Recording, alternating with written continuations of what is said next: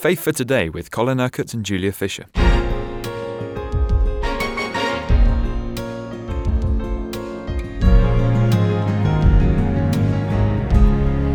We're just in the middle of a story in Acts chapter 16, Colin. We're seeing Paul and Silas. Paul is preaching, and he gets very exasperated, as you said yesterday, by a girl who was clearly being affected by a demonic spirit. And eventually Paul takes action, but we were talking yesterday, maybe he delayed action because he knew there would be repercussions, serious repercussions, as a result of dealing with this evil spirit. Yes, and we've got to look at those repercussions now. In verse 19 of chapter 16, however, when the girl's owners realized that they could no longer use her to make money, they seized Paul and Silas and hauled them before the magistrates in the marketplace. They claimed, "These Jews are fomenting uproar in the city. They are encouraging people to do things that are contrary to our Roman customs." As the crowd joined in the attack against Paul and Silas, the magistrates ordered that they be stripped and beaten. They were severely flogged and then thrown into prison, where the jailer had strict orders to guard them carefully. So he put them in a cell and secured their feet in the stocks. Well, when you read that, you can understand Paul's reluctance to actually deal with this situation until it was absolutely necessary. But God is going to turn up and do something miraculous again. So we read in verse 25, around midnight, Paul and Silas were praying and singing praises to God while the other prisoners listened. Suddenly a violent earthquake shook the foundations of the prison. All the prison doors flew open, and everyone's chains were unfastened. The jailer awoke, and seeing the prison doors open, was about to kill himself because he assumed all the prisoners had escaped. But Paul shouted, "Stop, don't kill yourself, we are all here." The jailer called for lights, rushed into their cell, and fell to the ground before Paul and Silas, trembling with fear. He then led them out of the cell and asked them, "Sirs, how can I be saved?" They told him, "Believe in the Lord Jesus, and you and your whole household will be saved." Then they revealed the word of the Lord to the jailer and his whole household.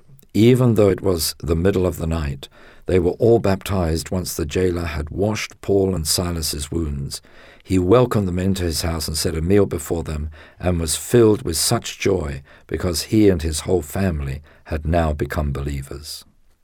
Now, let's just scotch a misapprehension here, because there are some people that use this passage to justify the practice of what is called infant baptism. But it is very clear that even though it was in the middle of the night, the word of the Lord was revealed to the whole household. Let me tell you, the little kids would not have been up in the middle of the night if there were little kids. And also, it says in verse 34, that he and his whole family had now become believers. So it doesn't say that there were infants who were baptized. Everybody who was baptized had become a believer. Very, very important, so that this passage is not abused and misused in the wrong way.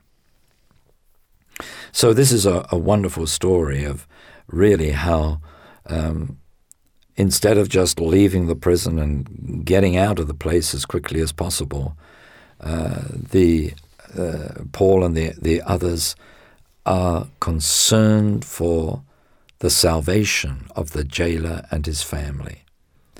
And so we have this wonderful situation, really, where right there in the prison, a whole family comes into the kingdom of God. But the story doesn't end there, does it? No, at daylight the magistrates sent officials to order the jailer to release Paul and Silas. The jailer told Paul, "You are free to go. The magistrates have ordered that you are to be released, so go in peace." But Paul told the officials, "The magistrate had us beaten publicly without trial, even though we are Roman citizens, and then had us thrown into prison. And now they want to be rid of us secretly? Never. Let them come here themselves and release us." The officials went and reported this to the magistrates, who were alarmed when they realized that Paul and Silas were Roman citizens.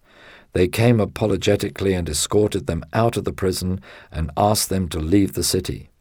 But first, as soon as they were released from the prison, Paul and Silas went to Lydia's house, where they met with the believers and encouraged them before leaving. It was a very serious mistake on the part of the magistrates to actually have beaten Roman citizens without trial. They would have had the authority to have them beaten, but only if they had been found guilty. So they realized that they were in a very, very precarious position, and that Paul and Silas could, if they chose, really make an issue out of this and take action against them. So this is why they are so apologetic, and they just want them to leave the city and to get rid of them. But they went first to Lydia's house. You remember the lady who had become a Christian, the one who was a trader in the exclusive purple cloth. So we get this wonderful insight into what is happening here in Philippi. But again, the situation gets such that Paul has got to move on. And isn't that the way with Paul? It doesn't matter where they went, they in the end were forced, really, to move on to another situation. It does beg the question, did they achieve all that God had accomplished? Well, I think so, because you see, this enabled them to go and plant churches in several different places. So in everything, God was working for good. He was seeing the kingdom of God extended. And one of the remarkable things is that it's quite obvious that Paul left a group of strong believers in each place. Because when they went back, the church, all these churches had grown, they'd prospered, despite the persecution that sometimes they experienced. So people were being what we call thoroughly saved. There was nothing superficial going on here. People's lives had really been completely turned upside down because they'd turned to Christ. So now they're traveling on. They pass through Amphipolis and Apollonia and arrive in Thessalonica. They're really now moving into more and more of the area which we know as Greece today. As was his custom, Paul went to the Jewish synagogue and on 3 successive Sabbaths explained and proved from the Scriptures that the Christ, their Messiah, had to suffer and then to rise from the dead. He told the people, "This Jesus of whom I speak is the Christ, your Messiah." Some of the Jews were convinced and joined Paul and Silas, together with a large number of God-fearing Greeks and several prominent women. This only made the Jewish leaders jealous, so they gathered a mob of undesirable characters from the marketplace and began a riot in the city. They made for Jason's house, looking for Paul and Silas, intending to deliver them into the hands of the mob. Failing to find them there, they dragged Jason and some believers before the city officials, shouting, "These men have caused trouble everywhere they have been, and now they have come here. This Jason has welcomed them into his home. They all speak against Caesar's laws, claiming there is another king who they call Jesus." This claim threw both the crowd and the city officials into confusion. They forced Jason and the others to post bail and then release them. Isn't it wonderful to be a Christian? You see the cost in these people's lives. You see the opposition and the persecution.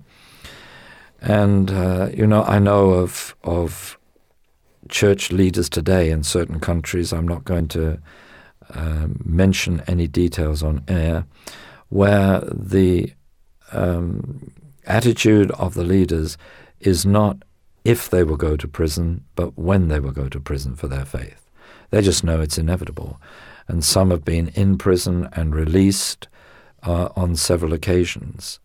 I was hearing the other day of a pastor that always takes a small suitcase with him whenever he goes to a service, because he knows it could be raided and he could be whisked off to jail. And this has happened to him several times before, so now he always has a little suitcase so he can take a change of clothes with him when he goes to jail, because the kind of conditions in some of these jails is pretty horrendous. So, that's the attitude, but it doesn't put them off, you see. They know Christ, they know the truth, they contend for the truth, they see people being saved. And their attitude is very similar to that of Paul's, that Paul suffers all these kind of things for the gospel. And then he writes years later, towards the end of his life, he describes these things as minor inconveniences compared with the great reward that there is for preaching the gospel. He said, what really are these minor inconveniences compared with the inheritance that is ours in Christ? What a wonderful attitude. And I mean, this man just suffered constantly, didn't he, for the sake of the gospel, but with never any complaint. He just continued to accept that it was all inevitable as part of the cost of confronting those that were in bondage with the truth of Jesus Christ. You've been listening to Faith for Today, presented by Julia Fisher. This program is sponsored by Kingdom Faith. For further information, visit our website, kingdomfaith.com.